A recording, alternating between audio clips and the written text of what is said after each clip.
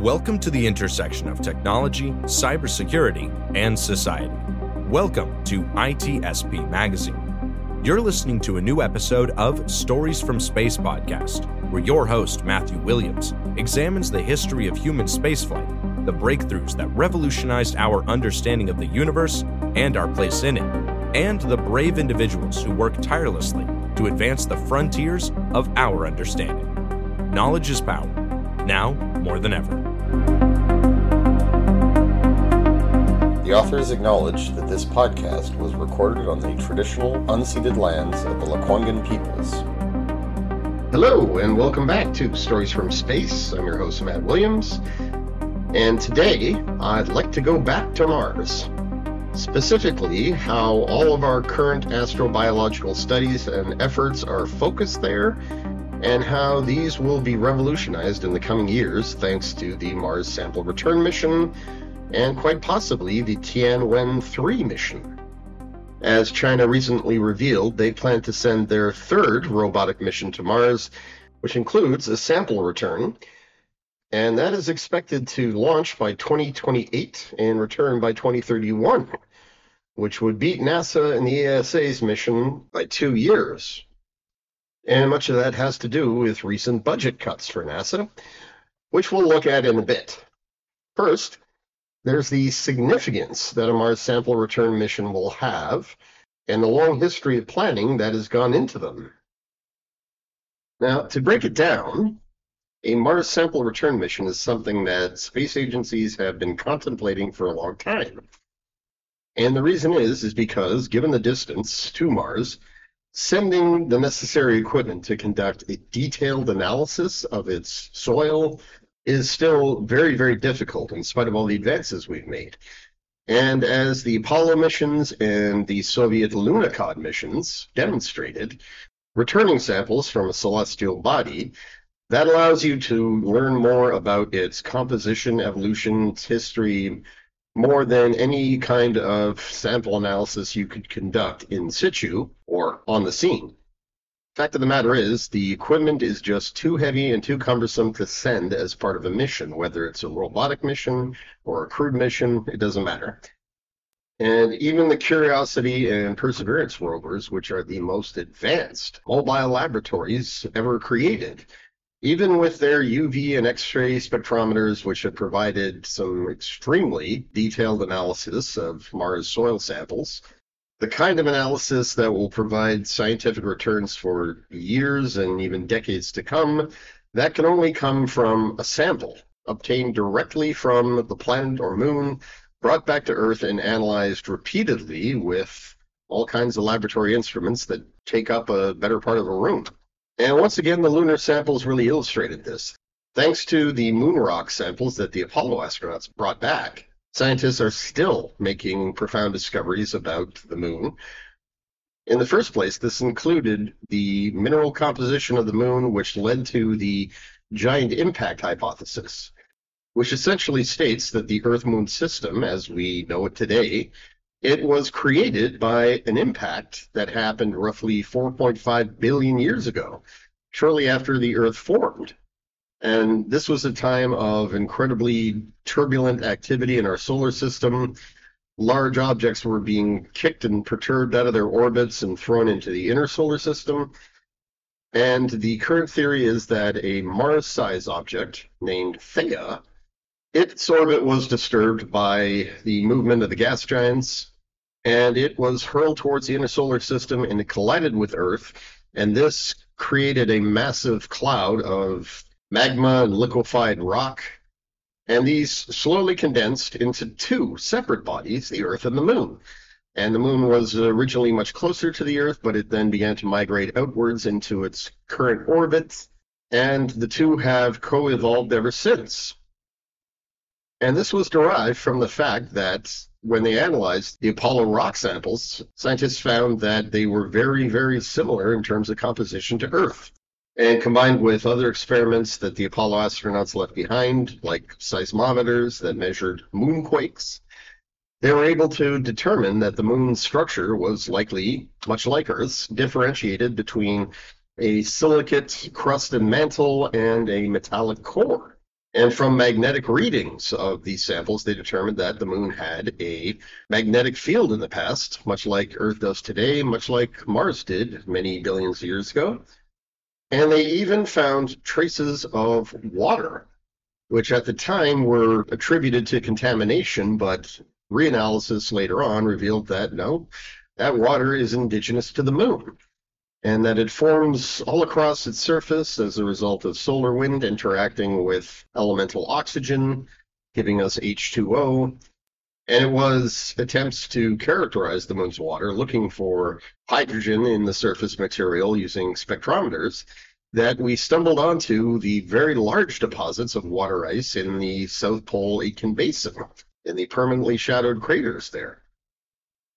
So suffice it to say, sample return missions can reveal a wealth of information about a celestial body, and they can lead to other discoveries. They can point us in the direction of other phenomena and other mysteries.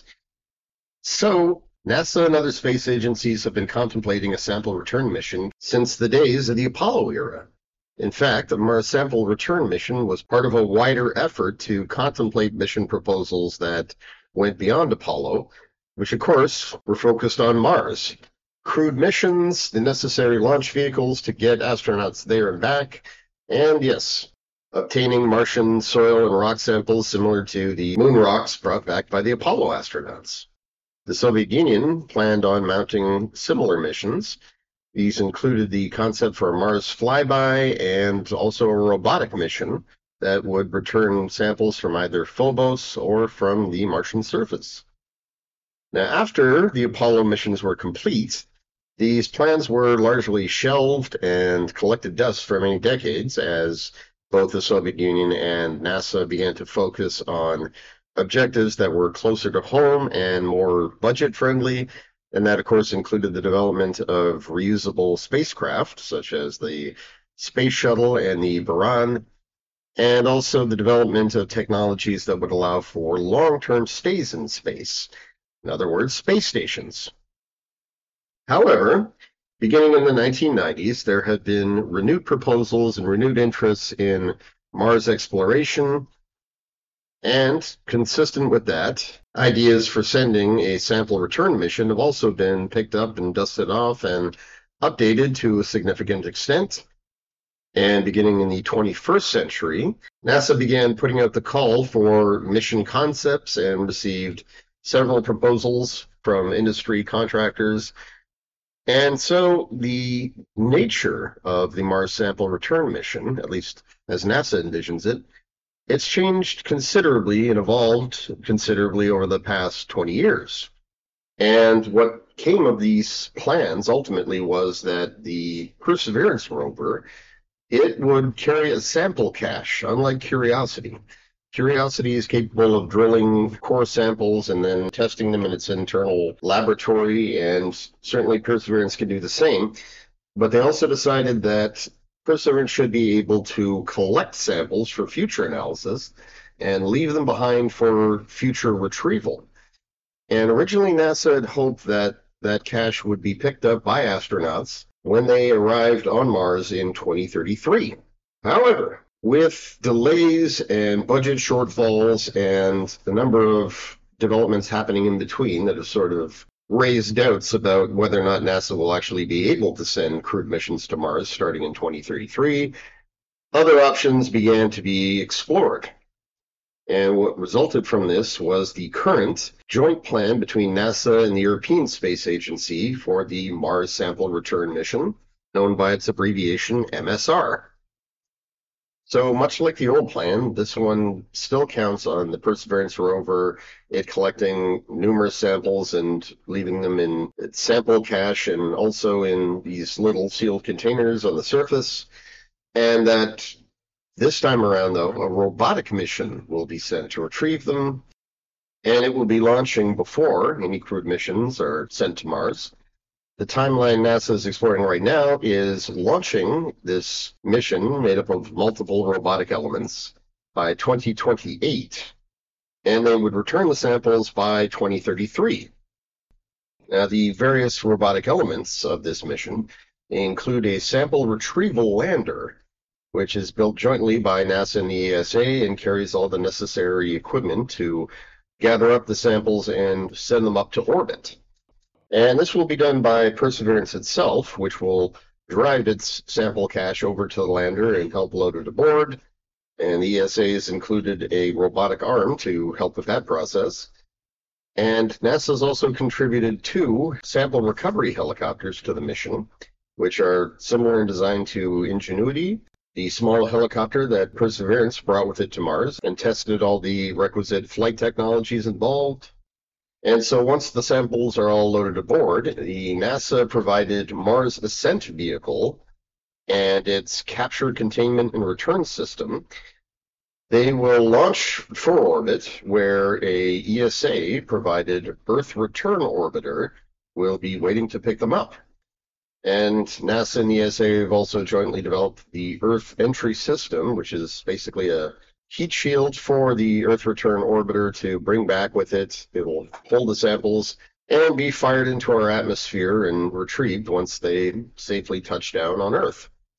So, as I noted, this mission would be prepared to go by 2028 and would be returning samples to Earth no sooner than 2033. Unfortunately, this past November, NASA announced that the project was on pause because a budget review looked it over and determined that it was just not feasible in the current budget environment. So NASA is being forced to review the sample return mission architecture and find ways to scale it back to make it affordable. And in the meantime, China has announced that their Tianwen-3 mission, which is the 3rd mission in its Tianwen program, all of which are robotic explorers being sent to Mars, it will carry a sample return package, similar to what they've been doing on the Moon with their Chang'e program. And as they recently announced, this mission will also be taking off in 2028. But they plan to bring the samples back to Earth by July 2031, a full 2 years ahead of NASA. And if they, in fact, are able to do this, they will have beaten NASA to the punch. They will conduct the first sample return mission from Mars, and the scientific returns are likely to be very, very big. And this is one of several steps that China has taken in recent years, basically to demonstrate its growing power in space, its growing influence, and it's all part and parcel of their goal of becoming a superpower in space by the next decade. They intend to rival NASA at that point, and many of their proposed and declared objectives are very much in keeping with that. And that includes their proposal for sending astronauts, or taikonauts, to Mars by 2033 on the exact same timeline as NASA, which is, of course, going to overlap with their plans for building a moon base that would rival the Artemis Space Camp and the Artemis program, which they hope to have complete by 2035. So it remains to be seen if any of this can be done in the time allotted and the budget allotted. But it is clear, certainly to NASA, that they've got some competition, that China intends to rival them in every single mission capacity, and that a Mars sample return is one such capacity. It's got a very high importance. In any case, what will these samples tell us? What scientific returns are they likely to provide? And that is something that scientists have been asking themselves ever since the Viking missions landed on Mars. This was the first astrobiology mission, consisting of 2 orbiters and 2 landers, that went to the Red Planet for the express purpose of determining just how hostile its environment was and whether or not life could survive on the surface.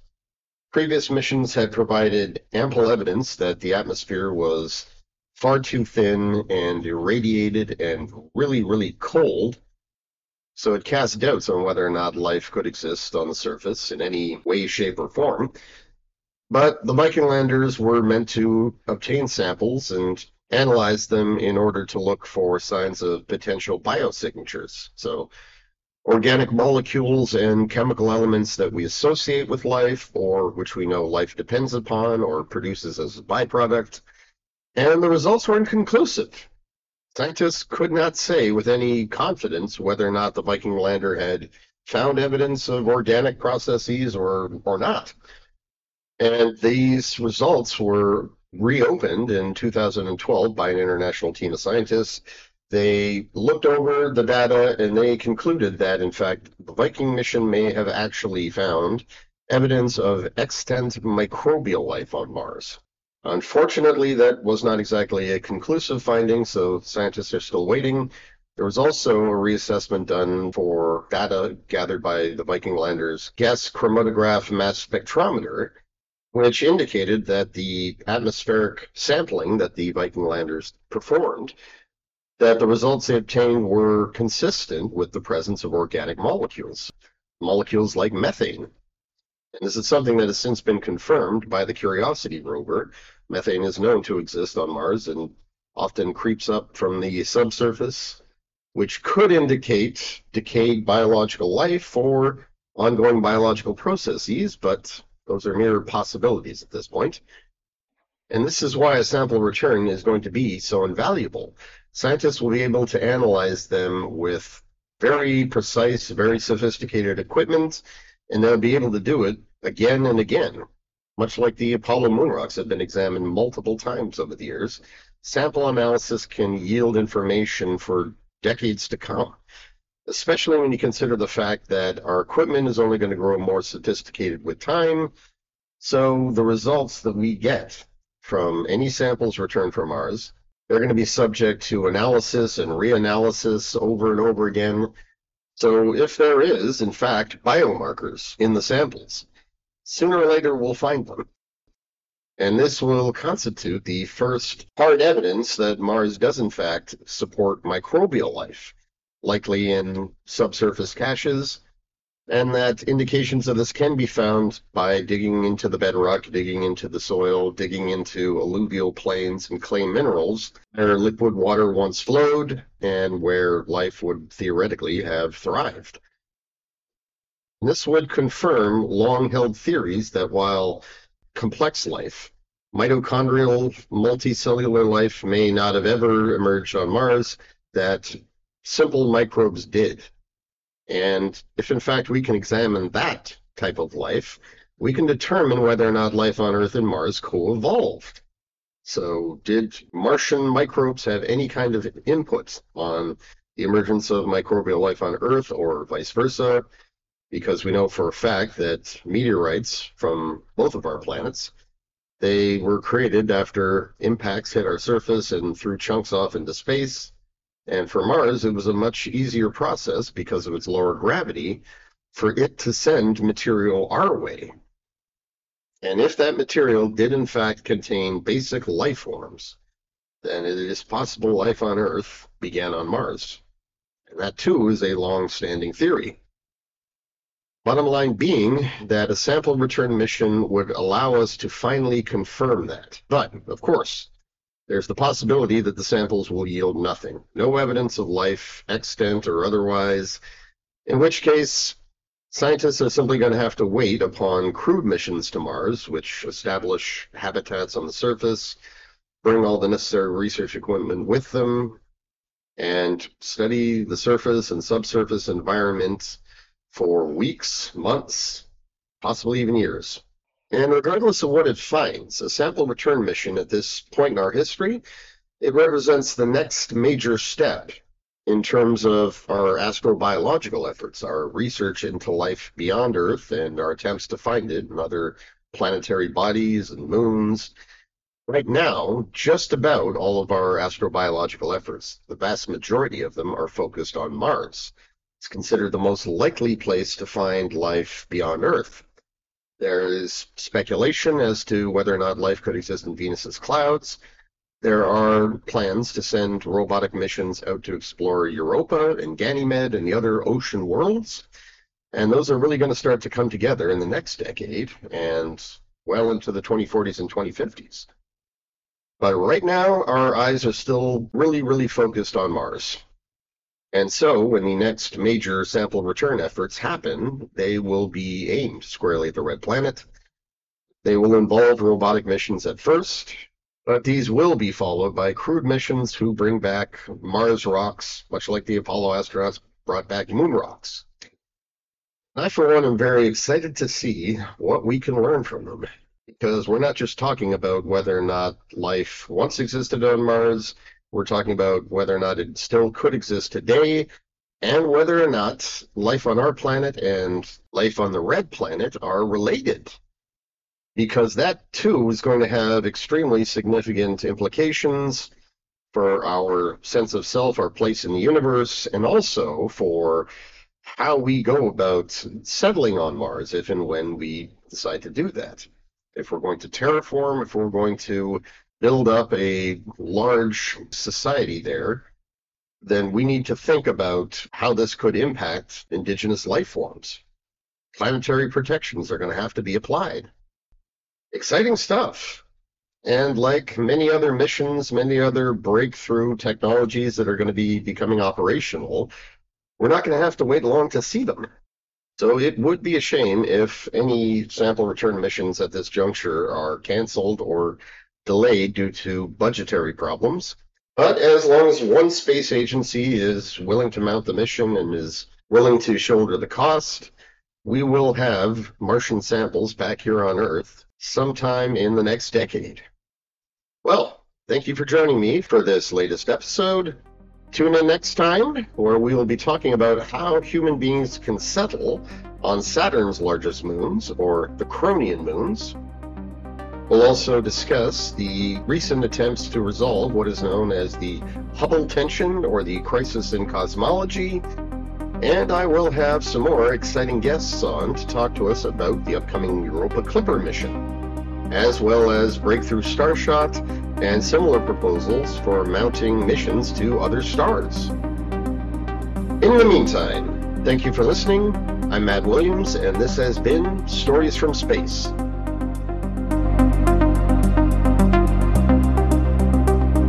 We hope you enjoyed this episode of Stories from Space podcast with Matthew Williams.